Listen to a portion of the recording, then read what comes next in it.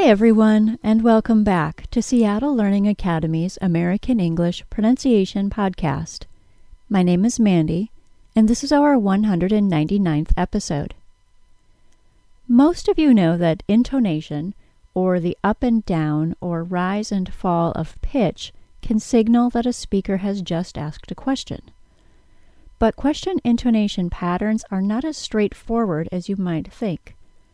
First, there are all those different kinds of questions, such as yes-no questions, WH questions, choice questions, declarative questions, tag questions, and more. Today I'm going to talk about choice questions.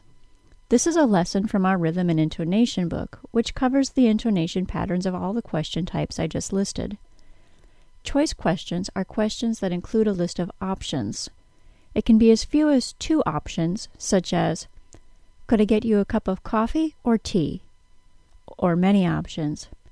Could I get you some juice, water, coffee, tea, or maybe some hot chocolate? For now, let's keep it simple and look at how we use intonation in choice questions when there are only 2 options listed. This was the, could I get you a cup of coffee or tea question. I'm going to repeat the question using 2 different intonation patterns. See if you can hear the difference between them. Listen specifically to the words coffee and tea. Could I get you a cup of coffee or tea?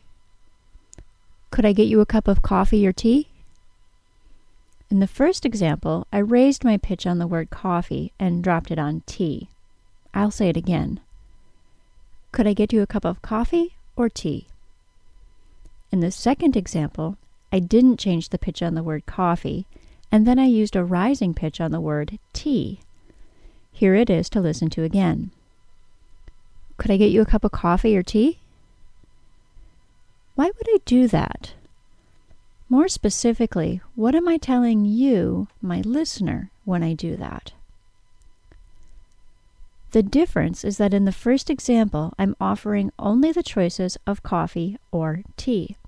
I note that by raising my pitch on the first option, coffee, and letting it fall after the final option, tea.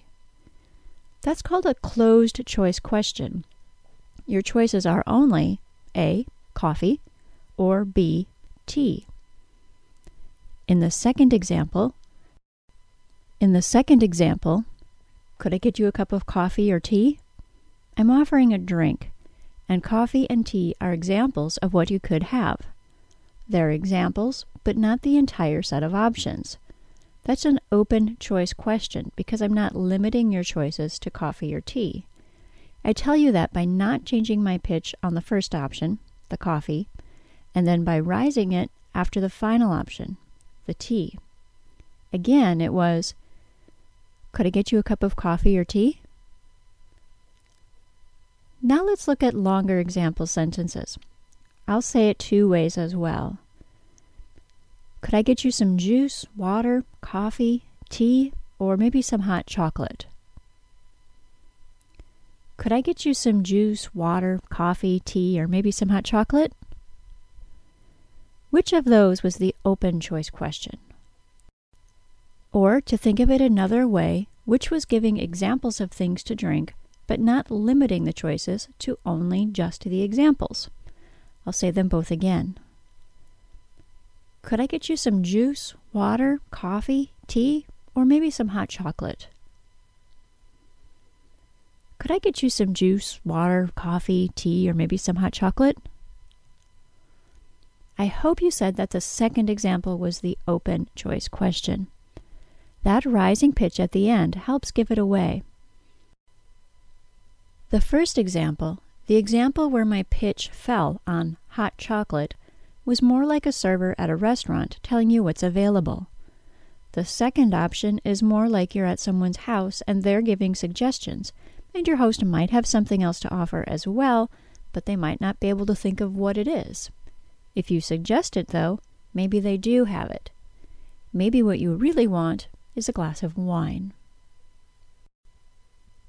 Like I said at the beginning, this topic is included in our Rhythm and Intonation book, which you can order on Pronuncian.com as a physical book which we'll ship to you, or as a PDF ebook, which you can download immediately.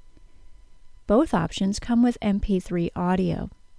For the physical book, we'll send you an MP3 CD, and for the ebook, the audio downloads right alongside the book. Our best and most popular option is to purchase the bundle of the Rhythm and Intonation and Pronunciation Pages ebooks together. Then you get all the content on rhythm, plus all the sounds lessons and exercises, as well as the sound drills. The sound drills are those long lists of words for you to listen to and repeat for specific sound practice. So if you're having lots of trouble with the short I sound, voiced TH, and unvoiced TH sounds, you'd get all that practice included. That's all for today, everyone. This has been a Seattle Learning Academy digital publication. Seattle Learning Academy is where the world comes to learn. Thanks for listening. Bye-bye.